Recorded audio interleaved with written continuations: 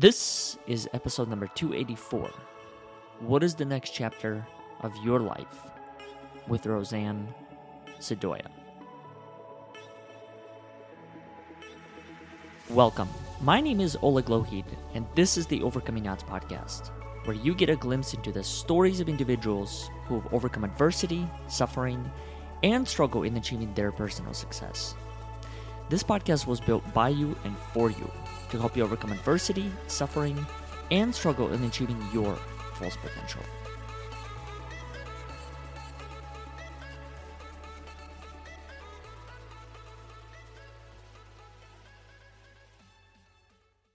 Before we get into today's episode, I'd like to make a few quick announcements. First one being an invitation to our upcoming weekly conversation that takes place every single Friday at 10:45 a.m. Central Time, hosted through LinkedIn Live and Facebook Live, where we explore the connection between one's personal narrative and the topics of grief, resilience, gratitude, appreciation, and many other topics. If this is of interest to you, please consider joining us on any given Friday at 10:45 a.m. Central Time, or searching any of the previous conversations through our archive on YouTube by simply searching Overcoming Odds, where you'll be able to find a complete directory of all the conversations that we've had to this particular point. The second announcement that I wanted to make is in regard to our work, and that is if our work has had any form of impact in your life, please consider leaving us a review on iTunes, Facebook, or Google, or supporting our cause by making a contribution through our website at overcomingodds.today. Now, let's get back to the show. Roseann, welcome to the show. Thanks for having me. Of course. Thank you for having a conversation with me the other day. And I was very fortunate to have actually pronounced your name correctly off the bat. I know that I'm not in the same circle as you are, so to speak. My name gets butchered 9 out of 10, sometimes probably 10 out of 10. And so I just kind of learned that, hey, this is the experience I'm going to have, and there's not much I can do about it. I'm the same way. When I hear them start with the Rose, I just, in class, I used to just raise the hand. So, because there weren't many of us, if any. It's so funny that you bring that up, because I actually used to do the same exact thing. I have found that with substitute teachers, especially, 10 out of 10, I never had a person that got it right. And I was able to kind of determine, because they would read the roster the same exact way, top to bottom, every class. Alphabetically, so after a while, I kind of sensed that, okay, I'm after Jacob. And I noticed the person hesitate because they don't know where to begin with the first name nor the last name. And I'll literally just raise my hand and just tell them, and the person will either try and pronounce it after me, or they just move on to the next one. Yes, exactly. So I'm glad that I wasn't the only one that had this particular experience, but I'm glad that we're able to connect for a couple of different reasons. First is this topic of what is the next chapter, and how do you know what the next chapter of your life is? How do you want it to look like? And ultimately, and then another question within that question is, how do you know when to close the previous chapter? I think it's a good question to explore for a variety of reasons. A is that there's still that focus on the personal narrative and the story that you want to create, which I know that you and I share. But the second part is, I found that in knowing when that transition happens, for me, it's been a really beautiful space, because in a way, it's kind of going back to the beginning. And not necessarily the beginning as far as abandoning previous experiences, but more so the beginning of a new chapter, which can then create some other direction that I may or may not have experienced before. And I figured that the best way that maybe we can even start out this particular conversation is exploring the question at hand, and that is, how do you know when you are transitioning into a new chapter to begin with? Well, I think my situation was a little bit different, because it was something that was thrust upon me in a moment. Mm-hmm. It wasn't something that happened over time, where it was that number one, it happened midlife, halfway through my life at 45. and which I don't always admit, but that's how old I was. And it was something that really just happened in an instant that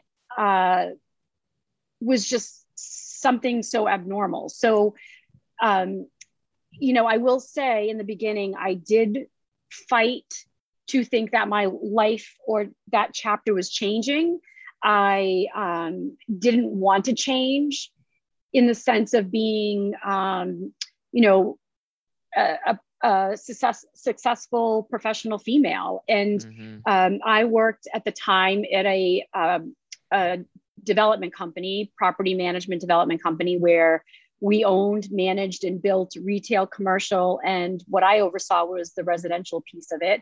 So we were in the process. We were in the process of building multifamily developments. Apartment buildings that had anywhere from 200 to 300 units in these different buildings.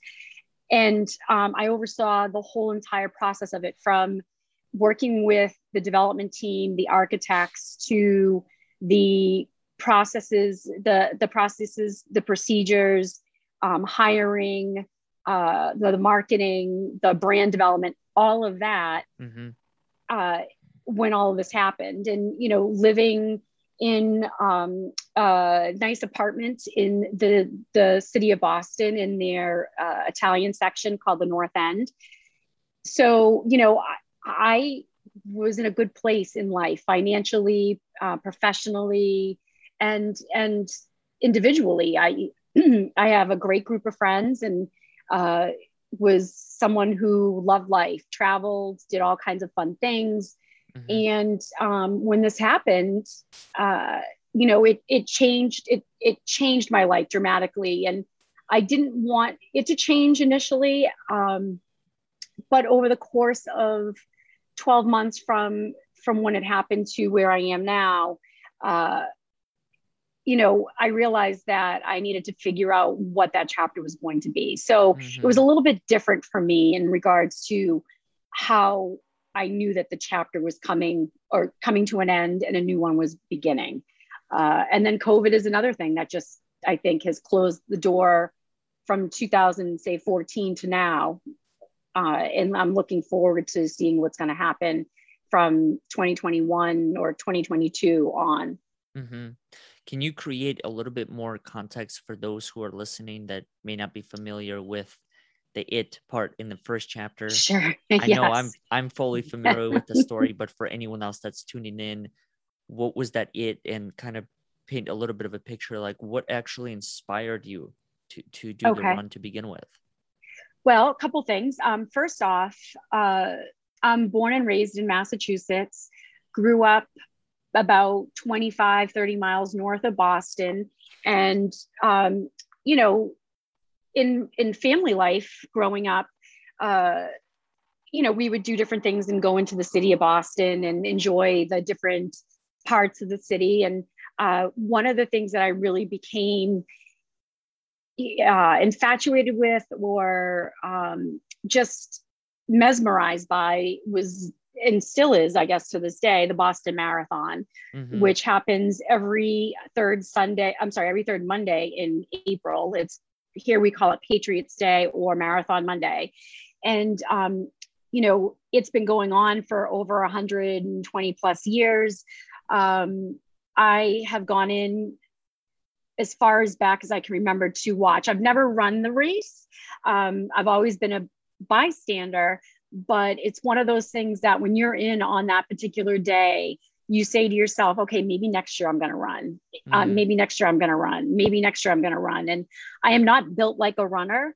I have, over the course of time, done plenty of 5Ks and several 10Ks. And I think the furthest I've ever run is 9 miles. But I've done the Falmouth Road Race, which is a historical road race in the small town of Falmouth, Massachusetts, that's on Cape Cod. And, it's just something that, maybe one day I would talk myself into running 26.2 miles at the Boston Marathon. But, and I can't remember when I've ever missed going into watching a marathon. I've actually almost gotten fired where I had started a new job and I was supposed to work that Patriots Day, and I kind of snuck out of the office and into the city to go watch the race. Like it's an amazing day in Boston. There are the race itself has about 30,000 runners generally pre-COVID. Wow. Yeah, and then the spectators line basically the route for 26.2 miles and probably draws in over 100,000 spectators into the city. I mean, people that are running, people who are coming to watch their friends and family run from all over the world. It's a very highly competitive race, and it's world renowned for its course and its history. So for me, though, what it's always been is a day to get together with friends and enjoy the spring weather. In Boston, the weather through the winter I'm not complaining because can be beautiful, but it can be challenging too. I'm not a fan of snow and cold weather, but I do live here. I choose to live here. And it's April. It's the beginning of spring. It's the beginning of new life, and trees are budding and flowers are blooming and birds are chirping. And you look forward to this day. And one of the other things I look forward to is I'm an avid Bostonian sports fan. So generally the marathon and the beginning of the baseball season and the Boston Red Sox start off. So quite frequently I go into the Red Sox game, and then partway through the game, I have friends who are running. So I will leave the baseball game and head over to a specific point towards the end of the race on Boylston Street, which is where I would go, is basically less than or within a quarter of a mile of the finish line. And most of the time I would have friends running, not all the time, but in 2013, I went to the baseball game. I got an automated alert update that my friend Jen was going to be approaching Boylston Street soon. So we made our way over towards the finish line so that she knew where to watch for us to kind of cheer her on that last part of the road race. And so April 15, 2013, doing everything I did, like I did years before, I went to that spot, Forum Restaurant, got the notification that Jen was going to be coming down, and stepped out towards the fence that separated the runners and the spectators, and probably out there for about 20 minutes or so. And the first explosion happened down towards my left, not knowing what it was, but kind of realizing that many times before I had been there and never heard celebratory cannons or knew all of the elite runners had come in hours ago, didn't know what it was, and was there when the second explosion happened, just a few feet behind me. I had chosen to run instead of stand there and figure out what was going on. And when I did, and I turned to my right to take off from the fence, I basically ran right into the backpack that had the explosives in it. Saw the flashes of the white light, and that was basically it. Blacked out for a second, fell to the ground, came to almost immediately, and realized that something bad had happened, not just to me, but to the marathon itself. And, there was debris and things happening all around me that was definitely not normal. And initially, mentally, I felt like it was an attack personally, but realizing that it was much bigger than that. And I subsequently became an amputee on my right side, to my right leg, started out below the knee early on. And then the doctor had to kind of clean out and amend that amputation and became an above knee amputee on the right-hand side. So April 15, 2013, I guess became known as one of the Boston Marathon survivors and an amputee from that particular day. So kind of crazy, but that is what closed the chapter of life for me, or ended that particular chapter, and has moved me on going forward to kind of figuring out how to pay back all the people that came into my life that day, pay it forward, for all the people that taught me tricks and tools of the amputee trade, and kind of trying to help other people move forward with their challenges in life, and basically letting people know that they have choices in life to move forward. And life isn't always cut and dry. And, that path you have chosen early on may not be the path that you end up going forward on in life. So, leading up to that moment, did you ever think that you could be a part of that particular event sometime throughout your life? Not that same exact moment, but anything that was as traumatic as it was? No, I am a huge, huge baby. So if anybody ever told me that I was going to have something like that happen to me, I would have said, if it does, I will curl up in a ball and die. And, you're challenged at times, and the way your brain works is really a mystery to me, because at the time that I was put in that moment of trauma and basically choice of life or death, it did flash in my mind for a second of that I didn't want to live if I was going to become an amputee or live disfigured. I guess I didn't know exactly all of my injuries, but if I was going to live disfigured, I wouldn't want to live disfigured. And that went through my head. But what pushed that out was the thought of my family and my friends and the life that I had prior to that, knowing that it was good and that I wanted to continue living. And basically that's what took over. So no, I've passed out at the mention of getting an IV. When I was 18, I was getting my wisdom teeth out. And the doctor told me that he was going to give me some Valium, which I don't know anything about drugs really. So I thought it was going to be like pill form or something. And so when I'm like, well, when are you going to give me this Valium? Because I hate stuff like this. And he said, oh, as soon as we put the IV in. I said, IV, passed out, literally woke up with oxygen and a cold compress on my forehead. So I would have told you I would not have survived if something like that was going to happen to me. So no. I always find it interesting how in different moments like that, different moments of hardship or traumatic experiences that you went through, that I went through, as well as so many other people that tune into this show, how I guess there are a couple of things that happen. There's some sort of change that is permanent that takes place from that point moving forward. And then there are things that I have found myself that took many, many years that I had to reframe, shift perspectives around. I don't know what your experience was like, but I'll be really curious to hear how it was like to go into the crowd for the first time after an event like that. I mean, how many days did that take to get comfortable in an experience like, I don't know, the Boston Garden or any of these big arenas, going to see the Red Sox or the Bruins or any of the sports that you guys have? Those are pretty significant crowds if you think about it. And that's where it really just piques my interest as far as what were the permanent changes that either you had made or were in the way that were maybe made for you after an experience like that. These are such great questions. Honestly, these are questions that no one's really ever explored with me before. So, I find them very interesting and,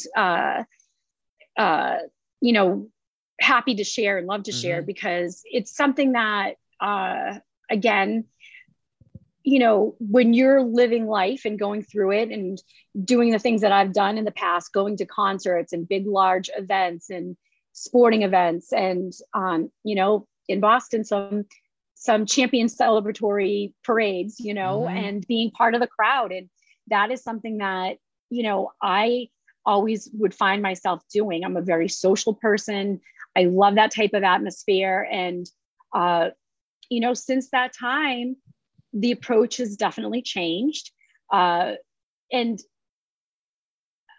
it was something that I wasn't sure that I would find myself doing ever again, to the point that right in the beginning, I don't even remember. It must have been, between all of the pain medication and stuff like that, some of it was a little is hazy, but there were a bunch of musical artists that put on a concert for us called, I think it was like the One Fund concert or something like that. And I wasn't going to go. I was like, no, I don't want to go. And, there were a bunch of people that were like my family, and they're like, you don't want to go? And I was like, No, I didn't want to be in Boston Garden. I didn't want to be in an event like that, thinking that someone could blow the place Happen up. again. So, Yeah.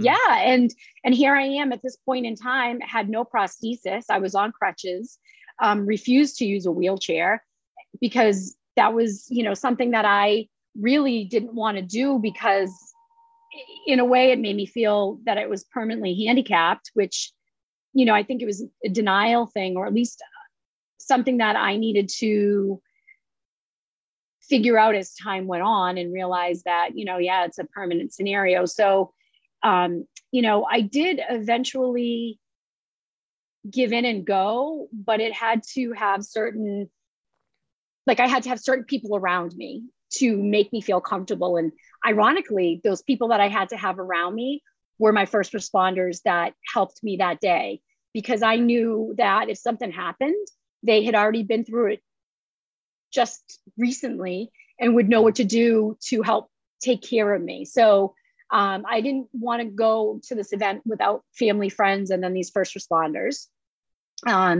So that was early on. And then the second time was, I was fortunate enough to get tickets to a Boston Bruins game through one of the hockey players' wives that had known that I lived in the North End. A lot of them live in the North End, and she had gotten in contact with friends and had gotten me to go to the game.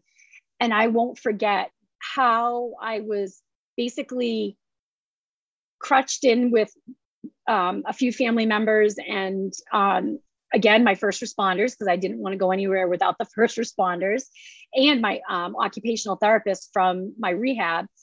And while they were going to get the tickets, I was waiting by one of the big columns that are in the first floor of this building. And all of a sudden I was stricken with anxiety and panic. And I never have had a panic attack before. And I started shaking, and I had to back myself up against this pole because the rush of people, and just, wonder. And I wasn't even in the, I was in the building, but not in the arena area. And I was like, oh my God, I'm an open target right now. This is awful. And I went into a huge panic attack. And I think part of realizing that it was a panic attack and understanding why I was having the panic attack, was something that I could deal with. And then realizing that I had the people with me to help me get through it, and eventually went to the seat and enjoyed the game and had a great time.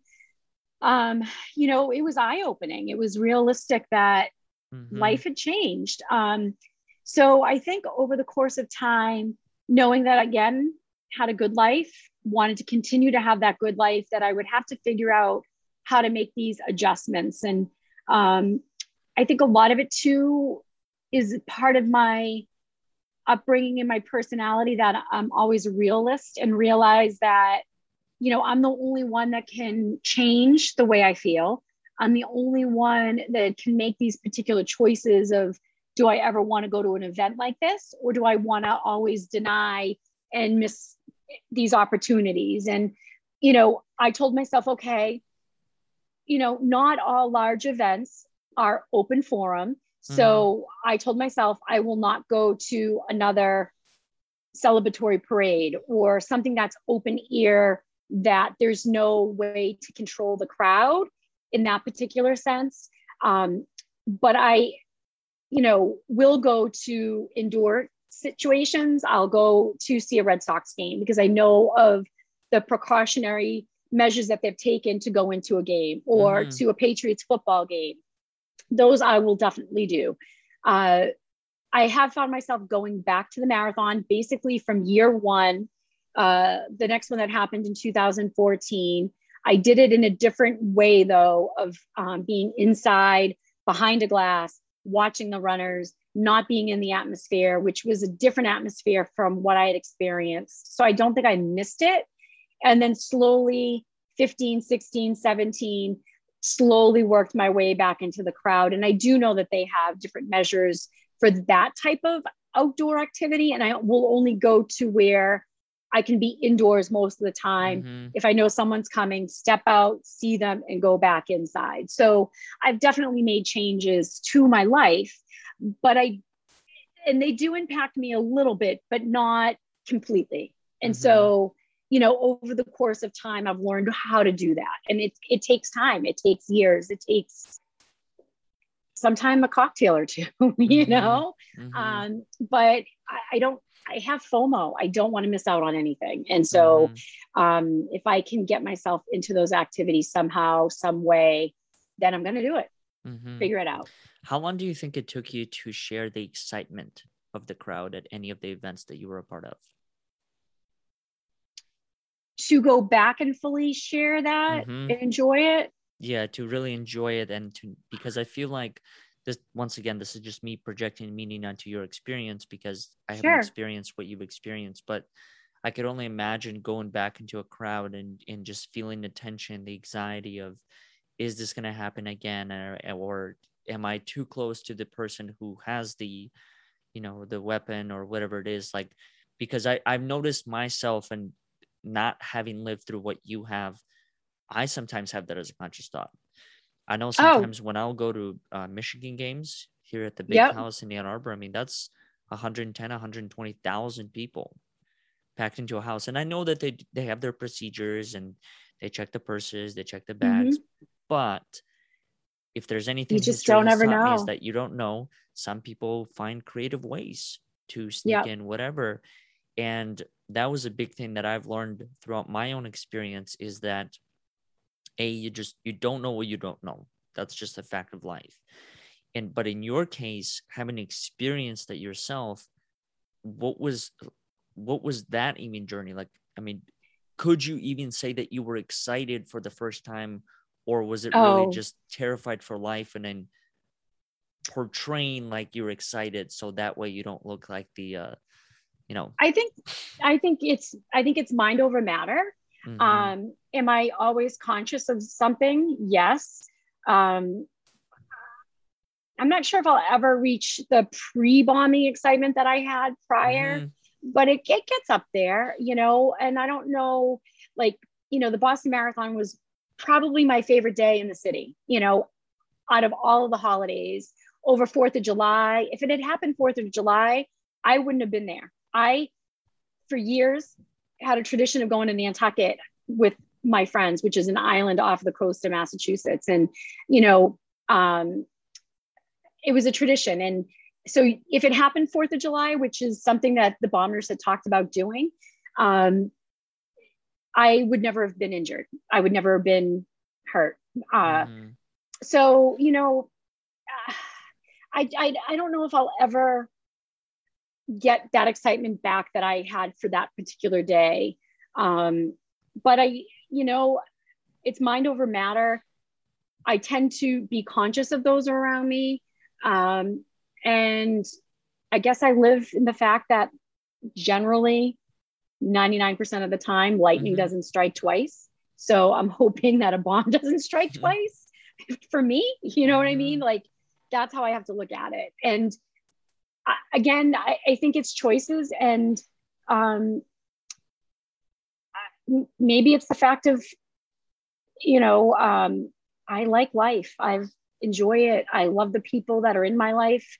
I like, people who I meet and chat and talk to. And so I don't think the level will ever be where it was, but it just takes time. And maybe someday it will be. Maybe I haven't built up that trust in life and in the general public that it's going to come back to it 100%. But, I try to live in the moment. Prior to this happening, do you feel like you had a sense of purpose in life? No, not like I do now. No. Why do you think hardship creates that, or creates an opportunity for that? Because I think it connects you with the people that are going through the hardship prior to you. In my life, I only knew one amputee, sort of. It was someone that I knew in college. He wasn't even an amputee in college. It happened after college, and I hadn't really seen him maybe but once since his amputation. And it wasn't somebody that I had kept in touch with. So, I never really, I guess you don't understand what someone's going through until you live it. And so I think at that point in time, I was able to connect on that level of people that have these types of disabilities, number one. And number two, the amount of outpouring of help and love and support that came from all over the world was just so like shattering to me to understand and comprehend, that I think that it was just a good perspective for me to realize that there needs to be more people out there to bring awareness to being an amputee, to being more specifically a female amputee out there. And, because there's not many of us. The majority are male, from all the different situations that have happened overseas in war. And yeah. And, I think that, I don't know, maybe it was just meant to, since it happened, I've always felt that it was meant to happen to me. I don't know why. And I don't know what this journey is going to bring. It's different from day to day. But I think ironically, it was meant to happen for some weird reason to me. And one thing I have found, because in the beginning, I would always say, obviously something happens for a reason. And I've come across some of the survivors from that day who don't believe in that saying and don't really like it. So, I've given some really good thought to that. And my thought is that it happened. And there's a path that I'm supposed to follow. I don't know why or who or how that path is supposed to go, but I'm supposed to take this path as far as I can till it ends. And I feel like that path is supposed to be helping people, whether it's doing presentations or, meeting with different groups, or just on a day-to-day scenario, coming across an amputee out at a store and sharing my story about what happened. And, because my situation was such a public event and people came out of the woodwork to help us, veterans, other amputees that were born with this disability, or, some traumatic situation, has brought them to me and have shared their circumstances and the way that they've moved forward. And I've been fortunate enough to share that with other people that haven't had such a public event scenario, and hopefully help them get to where they are, or where they're going to go and move forward in their lives. And, there's no Amputee for Dummies book out there, and there's no guideline to say, okay, this is what you do after you get out of the hospital. And if you're in rehab, these are the steps that you should take, or the choices you should make, or the people you should get to know, or how to go from, finding a prosthetist. I didn't even know how to say the word prosthetist. Most people can't even pronounce it the first time that they need to. A lot of them accidentally say prostitute, like it's just not easy on the tongue. Different experience. And it's such a, yeah. And so to really kind of help guide people like I was guided, people that aren't going to have this experience, where people come out of the woodwork to help you, and then form these amazing relationships that I've formed, and not even having to meet people. I mean, because my story was unique, and telling it over and over and over and over again, people were like, you should write a book. And that's what I did with 3 of my first responders from that day. And at the end of it, it tells the story of what we experienced, but also how we came together. But at the end of it, I have like a section of like suggestions and advice and links, and how to reach me, like to, you might not ever meet me. You might not live in the Boston area. We may not cross paths in certain travels or presentations or whatever it may be, but you can reach out to me if you have questions. And, I just want to pay it forward. And I think this is what I'm meant to do somehow, some way. I don't know. how can people connect with you? Well, my name isn't the easiest to pronounce or spell, but they're more than welcome to like Google Boston Marathon Survivor. They'll find several of us, but they can find me at Roseann at robostrong.com, which it's funny because my name is spelled Roseann. And then RoboStrong just came out of one of the fundraisers that one of my friends had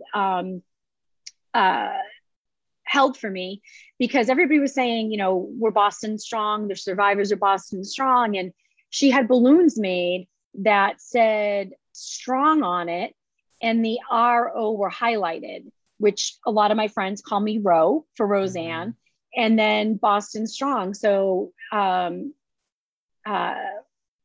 Robo Strong became it. So RO for Roseann, and then BO for Boston Strong, which kind of has become my branding at this point.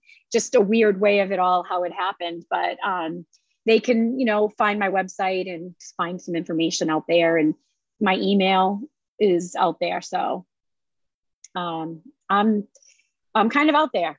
There's no way to hide me at this point in time.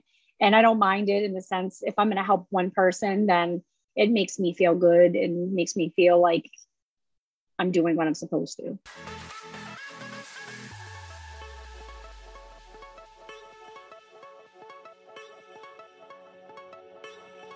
Thank you all for listening to today's episode. I hope you enjoyed it as much as we did. If you haven't done so already, consider subscribing to our future episodes so you can receive all of the latest content. Also, if you like what you heard, consider leaving us a review on iTunes, Facebook, or Google so more people can find these inspiring and courageous conversations. Once again, we thank you for listening, and we'll look forward to having you next time.